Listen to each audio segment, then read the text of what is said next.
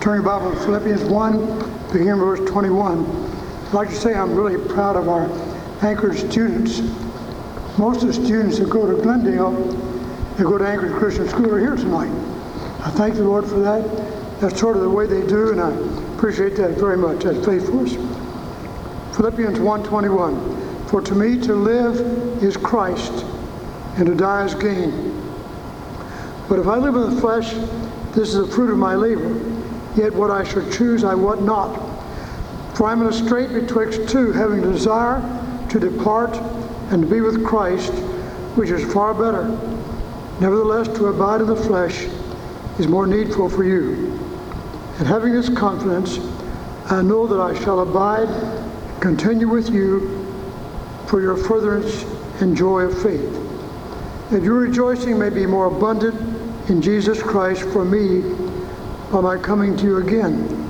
Only let your conversation be as becometh the gospel of Christ, that whether I come to see you or else be absent, I may hear of your affairs, that you stand fast in the Spirit, with one mind striving together for the faith of the gospel, and in nothing terrified by your adversaries, which is to them an evident token of perdition,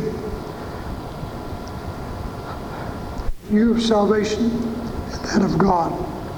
For unto you is given the behalf of Christ, not only to believe on him, but also to suffer for his sake, having the same conflict which ye saw in me, and now hear to be in me. 4 questions from this passage. I want to ask a question about each of the main verses. Verse 21, for to me to live is Christ. Why did Paul say that? First of all, he was facing death. He was in a Roman prison. Any day he might come, be taken to be beheaded. But what he was saying is, everywhere I go, Jesus is with me. He is there. And if I am allowed to live, then Christ lives in me, and I can give his love out to others.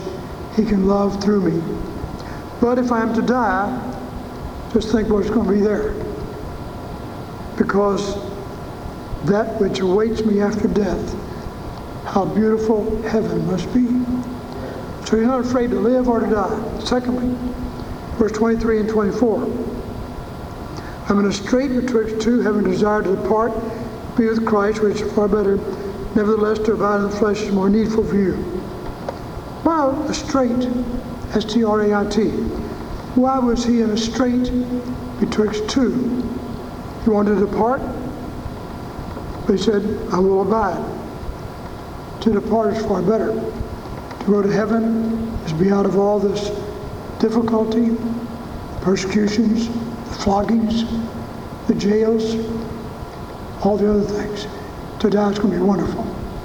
But he said, it is more needful for you that I stay here. And God is going to let me stay here because you need me. And you and I can say that to the Lord. What a wonderful thing it will be to go home. But as long as we're here, God can operate through us. God can love through us. God can reach other people through us. God can do his work on earth through us. Somebody said God has no hands but our hands. He has no feet but our feet. He has no tongue but our tongue. So if we allow him, he will use us. Thirdly, look at verse 27. Only let your conversation be as becometh the gospel of Christ, that whether I come and see you or else be absent, I may hear of your affairs, that you stand fast in the Spirit, with one mind striving together for the faith of the gospel. Why did Paul tell them, let your conversation be as it becometh the gospel of Christ? The word conversation there means citizenship, your behavior. Why did he say that? First of all, that you stand fast on what you know is right. Secondly, that you stand with one spirit. Do not be divided, with one spirit, striving together for the gospel, and not terrified by the adversaries. In one place, Paul said, there's a great and effectual door open to me, and there are many adversaries. That was sort of the way it is. He didn't say there's a great and effectual door open to me, but there are many adversaries. He said, and there are many adversaries. That's the way we are in life. There are adversaries on every hand who try to hurt us and stomp us and put us down. Then look at verse 29. You is given in behalf of Christ, not only to believe on him, but also to suffer for his sake, having the same conflict which you see in me, and now here to be in me. Not only to believe on Christ, but to suffer for his sake. Most of us don't have a whole lot of trouble believing in Christ. If we've been a Christian for some time, we're grateful that Christ has saved us. He's given us a purpose. He's with us day by day. But this passage says, not only to believe on him, but to suffer for his sake. We don't like to suffer. Who in this room really enjoys suffering? Nobody does. But Paul said, Christ has come into our lives. We're to believe on him, and when necessary, suffer for his sake. Sometimes we suffer because of timidity.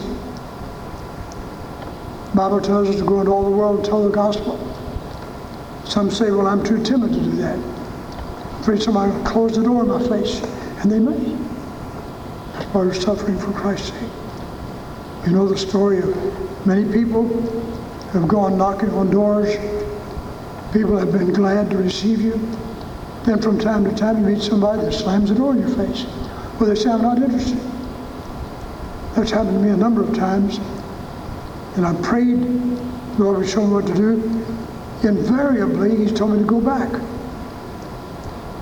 I'd go back again, and again, and again. No interest, no interest at all. Then all of a sudden, that person comes to church, walks down the aisle, makes a commitment to the Lord. Some may remember a young man named Larry. He ran a spur station down on Main Street many years ago. Some of our people would go by his station, invite him to church. He showed no interest at all. One of our ladies, Mrs. Hall, would give him a gospel tract, encourage him to come. He'd hand the tract back. He wasn't interested. That happened over a period of a year, maybe 2 years. One Sunday, I saw him in church. At the end of the invitation, he came down the aisle, and with tears, he said, I've rejected Christ a long time. Some of the people of this church have invited me again and again. Tonight I come, I want to give my heart to Christ. God called Larry to preach. The last few years of his life, he preached the gospel. All because somebody cared enough to have him track. Let's keep at it. Let's bow together in prayer. Our Father, we thank you. There's a reason why God told Paul to say these things. Help us to get beyond the words, to understand why God wants us to do it, and then to be faithful in going and telling and living and giving and serving. We pray in Jesus' name, amen. Let's stand, please. What's our hymn number? 350. 350. Page 350. As we sing tonight, if the Holy Spirit has spoken to you about any matter, you need to come, make a commitment to Christ. If you're here and you're not saved, don't leave without Jesus. If you need a recommitment of your life, come and do that. Don't just come and pray. Do whatever God says to do. But in your heart, would you be willing to say, I'll go, I'll talk, I'll give, I'll serve. Always say.